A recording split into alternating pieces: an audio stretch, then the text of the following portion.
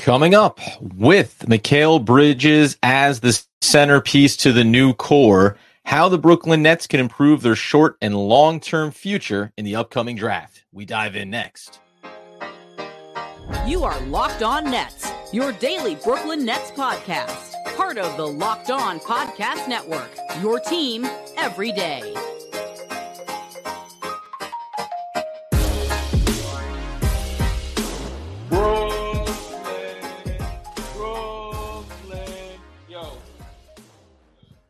Yes, sir. It is the Locked On Nets podcast right here on the Locked On Podcast Network. It's your team, the Brooklyn Nets, every single day. I'm, of course, Adam Armbrecht, breaking the New York Football Giants and the New Jersey Devils, and thanking you for making us your first listen. We're free on all those great platforms, and letting you know that today's episode is brought to you by Prize Picks.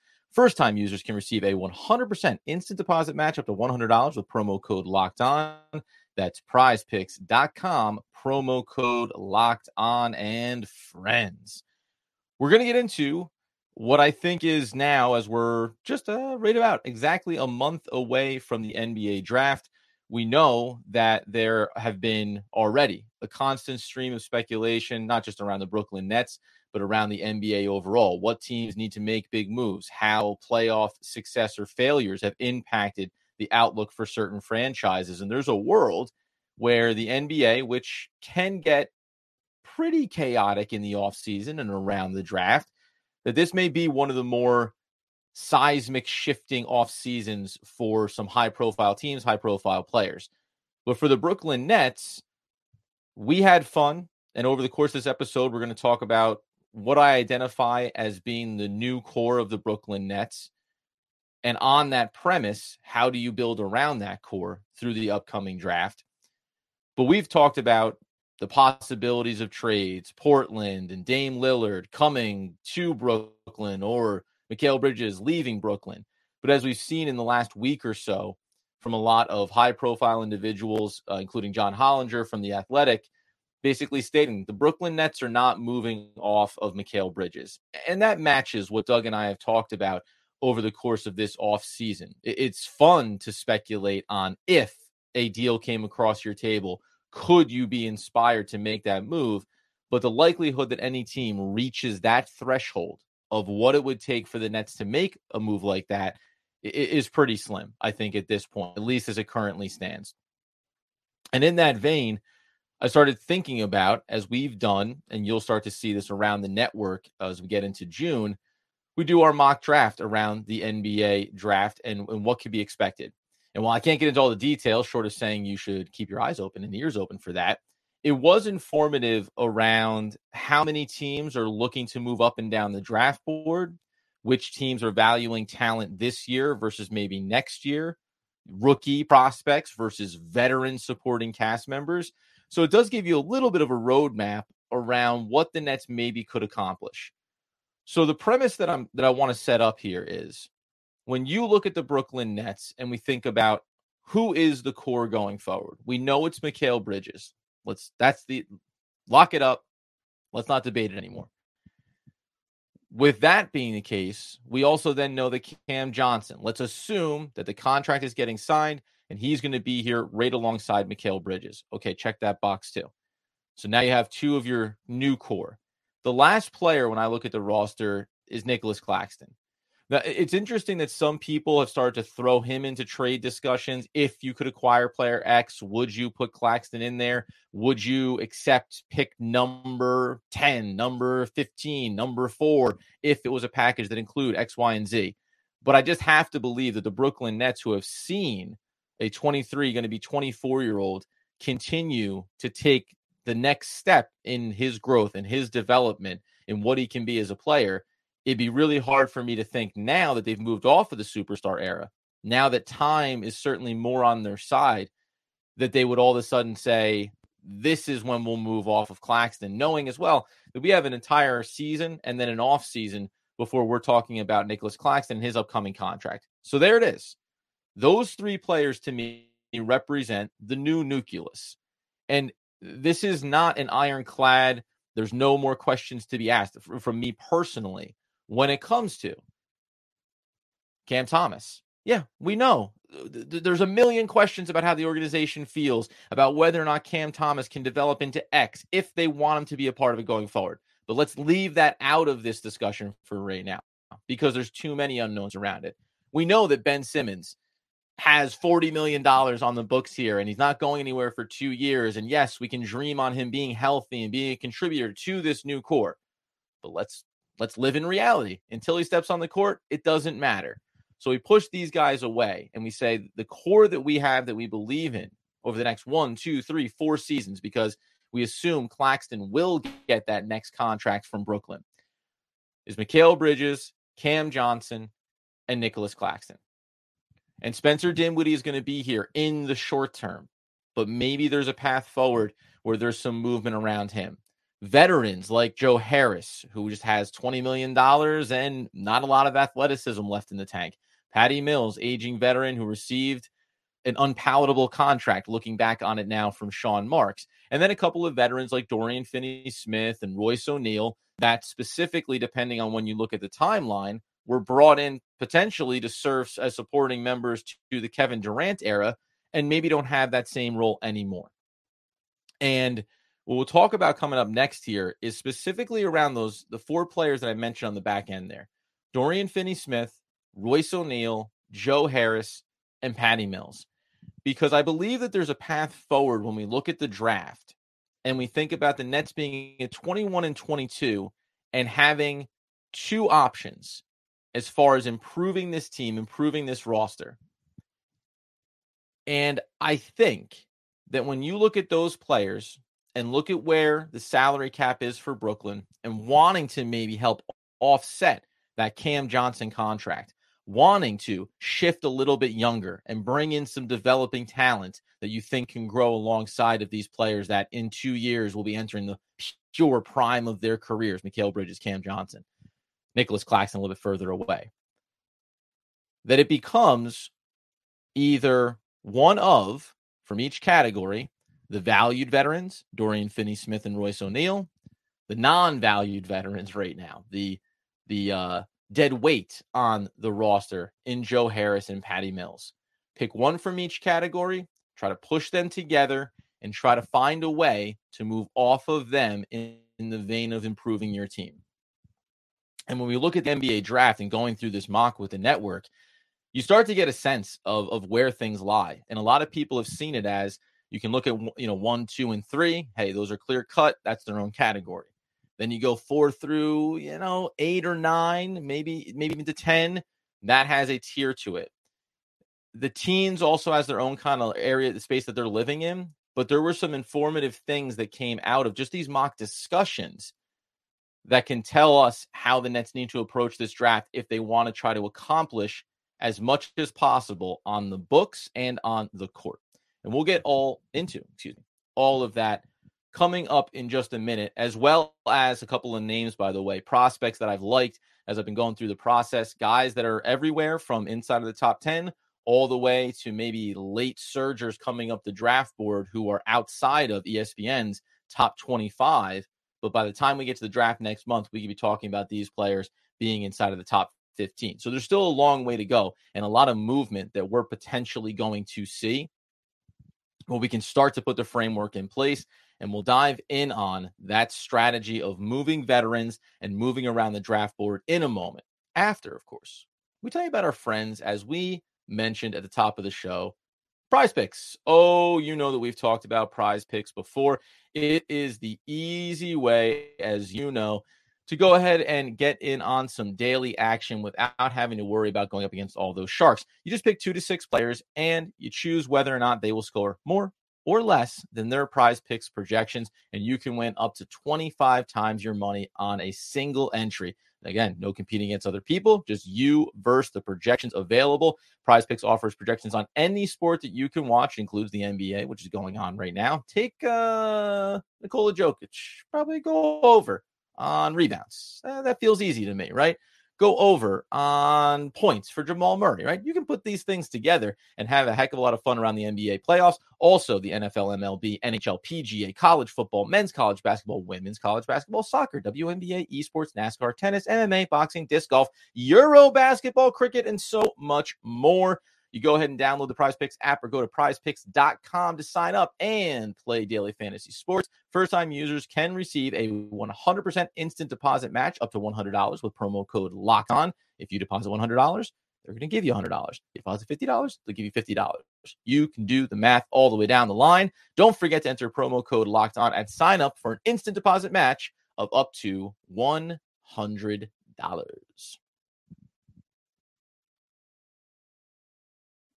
Excuse me as I clear my throat one time. Now, when we now turn our attention to how this team can improve going to the draft, there are two schools of thought around what the Brooklyn Nets may want to accomplish. And one thing that I was informed by this mock scenario is that there is some appetite from teams around the league around Dorian Finney-Smith and around Royce O'Neal. The question becomes, with 21 and 22, is it better for Sean Marks to say, well, what I'd like to see happen here is find one prospect that I like at 21 and then move 22 off, right? It's been speculated. Can I get an unprotected or a lottery protected pick in a future draft, which means I can get all the way up to 15 potentially, depending on which trade partner I find. And in doing so, you increase the likelihood that you find a talented player that you can add into the mix. And we know that the Nets also don't have control of their own first round picks still for another couple of seasons. So there's an element of that where I can get myself a more valuable piece that I have control of sooner if you push it back to, say, just next year's draft class. But the other way that you could look at this is Dorian Finney-Smith was said to have had 2 first-round pick value at the trade deadline. Does that value still exist is the first question that needs to be answered. And do the Brooklyn Nets, does Sean Marks think that if it's maybe waned down to just 1 first-round pick now, could it be 2 firsts by the time you get to the deadline in season? A very team-friendly contract, just $13 million on the books. But if you could package a Dorian Finney-Smith and throw in a Patty Mills contract and all of a sudden approach $20 million of cap relief while moving from where? From 21 up into the top 10 potentially, whether or not these are concrete speculations. I've at least had enough discussions with hosts around the Locked On Network to suggest that Dorian Finney-Smith in 21 gets you up the board substantially. And if it gets you up the board substantially, you can start thinking about potentially maybe a player, and some of these guys that I've been talking about mentioning prospects, in a guy like Anthony Black. Right now, he's currently listed on ESPN's big board out of Arkansas, 8th overall. There's going to be some movement there around it. But he's a guy that I think has length, right? Has a skill set on ball, still has to work on strength, still has to build up muscle, as a lot of young prospects do. But there's a clear talent there relative to where the Nets are going to be at 21 and a player that could come in and have an immediate impact. So you can shed $13 million, shift your pick up, and go get that guy. You can do the same thing with Royce O'Neal, by the way, but with his just north of $9 million, you start to speculate how much movement can we get done here. The other direction that the Nets could go, if we use kind of these 2 scenarios, and I said it before, pick any 2, right? One from category A, Dorian Finney-Smith and Royce O'Neal. One from category B, Joe Harris and Patty Mills. The guys in category B don't get you anything back. It costs you something to unload them. But another way that the Nets could do this is make a marginal move back in the draft.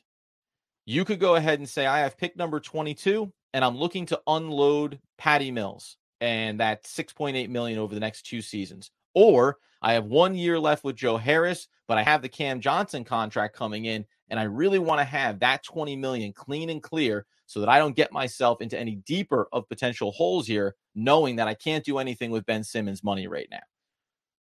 If you go from 22 to the back end of the first round, if you go from 22 all the way out of the first round into next year's draft, you may be able to unload $20 million. You may be able to stay in the first round and unload $6.8 million in Patty Mills.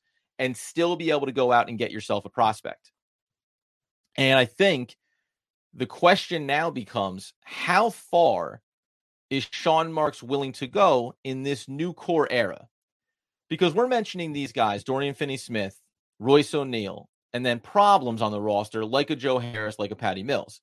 But if you go back in and you look at this roster in totality, yes, is there another viable player in Spencer Dinwiddie that certainly could be discussed in trades? 100%. The problem is, and people may not love to hear this, that I don't think that Spencer Dinwiddie is necessarily going anywhere. I think that he might also be representative of that restabilization that the organization wanted to have in the post-Kevin Durant, Kyrie Irving era. Now, knowing that he's coming into the final year of his contract and he's making $20 million, you could say it's not worth carrying that and that he's not going to be the long-term point guard. And I agree with that. I don't necessarily, look at him and say you can't bring him back on another deal. It can't be for 20, 25 million, right? He can't be making close to what Cam Johnson's going to make if you believe in the hierarchy of expectations on Cam Johnson pairing with Mikal Bridges. But if you find the right price point on a 3-year deal and you go in and you find ways to add more talent at the point guard position, yeah, Spencer Dinwiddie can still have a role here. So I stopped just short of adding him into the mix of players that could be discussed, simply because the balancing act that needs to be struck here is getting younger, bringing in new talent, feeling like over the next couple of seasons, you're still going to be competitive and making the playoffs, getting through the play-in tournament, etc. And you have to have some veterans there to do that, right? You have to improve this roster in certain ways in order to accomplish it. And that's why I think it becomes, if you move Dorian Finney-Smith, then you probably keep Royce O'Neal. If you move Royce O'Neal, then maybe you keep Dorian Finney-Smith. The Joe Harris, the Patty Mills of it all, those are things you want to move on from. But we already know Seth Curry is going to be gone from here. We don't know what to expect, as we mentioned at the top, around a Cam Thomas going forward. Edmund Sumner is still under contract. What does he look like? The players that didn't get any run when it came to playoff basketball, Yuta Watanabe, by the way, right? Like, there's all these kind of names just floating around that we got excited about and liked, but do they matter as much now going forward potentially as unrestricted free agents, restricted free agents, final year of contracts, big money on the books? What do they look like now for this team? So I think the Nets will try to pull the trigger on at least one of those two trade packages. And I think the more likely of the two is something that we can discuss coming up here in a second. What is more likely for the Nets to accomplish, and what do I think they should accomplish? And it'll also include highlighting another couple of players here when we think about the NBA draft and where this team can go in terms of talent. Because I mentioned there at the top, in building this new core around Mikal Bridges and in looking at the draft, there are a couple of players here that if the Nets were to stand pat at 21 and 22, and maybe trade one of those, but if they're going to be picking in that area there, they may have to do a little bit of work in order to secure a player that I think really fits what they want to do or has the upside that they want to lean into. So we'll mention another couple of names here in addition to Anthony Black that I really liked. We'll use some of those mock scenarios from the network just to kind of inform it. It's not how it played out on draft night, but it does tell us that certain talents are rising in the eyes of NBA teams. And the Nets are going to have to do some work if they want to make a big move here. Let's dive in on the most likely of outcomes here and what I think they should do. So you have Royce O'Neal, you have Dorian Finney-Smith. Their combined contracts get you north of $22 million. You have Joe Harris and Patty Mills. Their combined contracts get you north of 26, almost 27 million. In these different combinations, they can clear anywhere from $13 to $33 million off their books. Sorry, 17 to 33 million off their books, because the lowest level one is, say, like a Royce O'Neal, Patty Mills combination.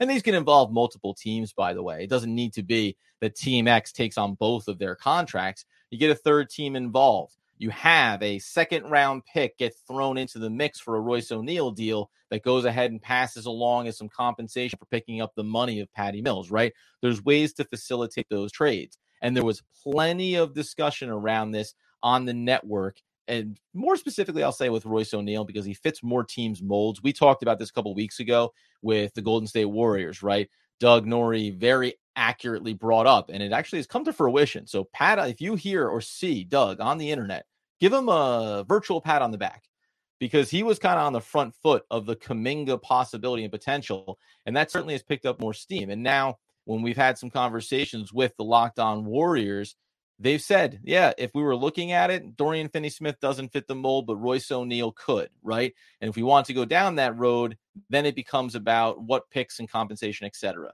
Another way, too, just when we think about the Nets improving themselves, is looking at the possibility of adding veteran talent from around the league. The biggest problem there to me, and I'll use Golden State as the example because we've heard a lot about Jordan Poole. Could Jordan Poole be an option? And we can go inside the Brooklyn Nets and say the Nets do take Spencer Dinwiddie and put him on the table because the money works. Yeah, but I don't know if Jordan Poole making $34 million 3-4 years from now is necessarily the commitment that the Brooklyn Nets want to make in this moment, right? So there's no point in shedding money if you're just going to keep piling it back on. The Nets' goal here is to bring down the cap number, get younger, get talent in, and still feel like you can stay competitive in the Eastern Conference for the playoffs. Like, that is the overall goal here. And you can see how, in discussing with other hosts, where the pushback is going to come, right? Hey, that's a young player. We're not ready to give up on them yet. We want to hold on to him. We want to shed off a contract that we think is a little bit bloated here. That still has certainly value, but we want to move the numbers around, knowing that we have other deals that we're going to have to manipulate and restructure as we move forward. So there are those possibilities. But if on the Brooklyn Nets, I mentioned Anthony Black, I'm going to mention a guy like potentially Jordan Hawkins out of UConn, which wasn't like I'm not going to put him among my favorites. Taylor Hendricks, though, out of UCF, I liked his game a lot, and he's sitting there currently 9th overall. And then as you work your way down the board, the name in Ryan Rupert that nobody wants to hear me or the Brooklyn Nets say because he's out of France and there's an affinity there potentially with Sean Marks, and he's long, but he's very developmental, and we don't want to have to take a pick that ends up being a guy we don't see for a few years, if ever. There's also guys like Derek Lively II, who is currently 25th on the big board, certainly has the body for the NBA, the live wire body, but is going to have to work and develop key areas of his game, maybe somewhat familiar to what Nicholas Claxton has gone through over the start of his career. What does that look like as well? But the one thing that I noticed in this mock, too, was how in the range that the Nets pick in, so Noah Clowney out of Alabama, we heard a little bit about him. I took a look at Leonard Miller and liked him there at 22 currently. Chris Murray out of Iowa. These are guys that are currently labeled as 19, 22, 24. They all went, a little bit earlier in some mocks, a little bit later in others, but there's a shifting of the board here. And this is even beyond the network discussion that you'll see come out next month. Some of these guys go higher or lower. You have Bryce Sensabaugh. You have, what was it? Yeah, also, sorry, excuse me, I'm losing track here. Derek Lively II was a guy like 25th. Where do you think he ends up going? And then as you stretch even further down in the back end of the first round, Derek Whitehead, another guy to think about. Colby Jones out of Xavier, another name to keep an eye on. Andre Jackson out of UConn. All the way down, though, to a guy like Gregory Jackson II, who I really like. And as I've looked through the prospects, think, hey, like he's a guy that could fit the Brooklyn Nets mold. He was a late submission into the draft this year. This is a player that you could dream on developing at 6'9", 215, being a bit of a versatile weapon, having value on both ends of the floor. But by the time we get to next month, these names are going to shift and move around so much that if the Brooklyn Nets are committed to getting younger and getting a player out of this draft, I think they're going to have to move either marginally up into the teens or potentially substantially up towards 10 if they really like a name up there. And that's why Royce O'Neal, and Patty Mills. Shed those contracts, move from 21 up to 15, trade out with 22, and call it a day. Add one young player, keep a veteran here, add him into the fold with Mikal Bridges, Cam Johnson, Nick Claxton, Spencer Dinwiddie still there, and sort out some of the other players that you're going to need to have here. Flip it the other way, shed Dorian Finney-Smith. Gosh, you'd love to say you shed Dorian Finney-Smith and Joe Harris and clear $33 million off the books and go find a player that makes sense. No matter what the Nets do, though, I'll close out on this idea that these players that I'm talking about, first of all, we know one thing. It's going to take time for them to develop. So when I say the new core for Brooklyn is centered around Mikal Bridges, you have to strike the balance of not wasting a year, right?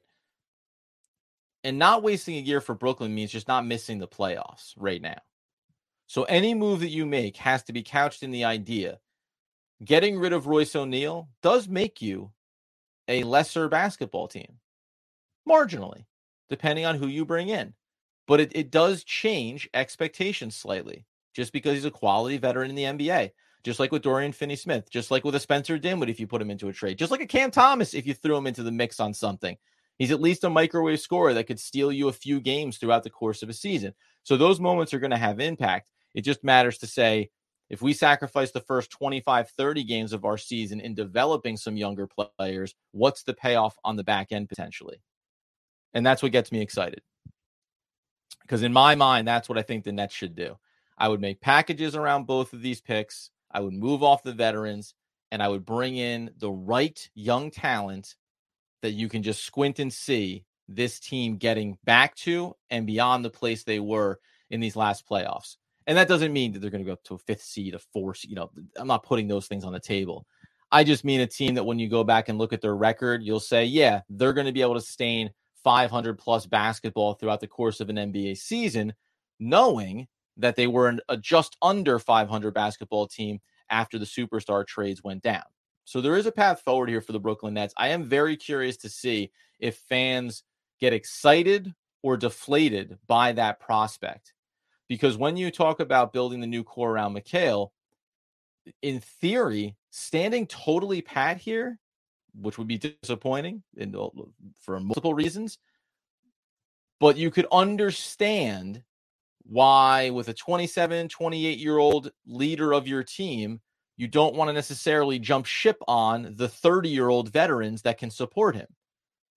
I just think that the Nets need to strike that right chord of getting younger, of shedding money, and of looking at the next 4 years as incremental growth year over year, so that by the time we're at the spot where Mikal Bridges and Cam Johnson are in the final year of their contracts and they're 31, going to be 32 years old, that we're maybe peaking on whatever this team could be. And hopefully something that Sean Marks has done an excellent job of, if you are targeting quality prospects, hopefully one of those guys spikes.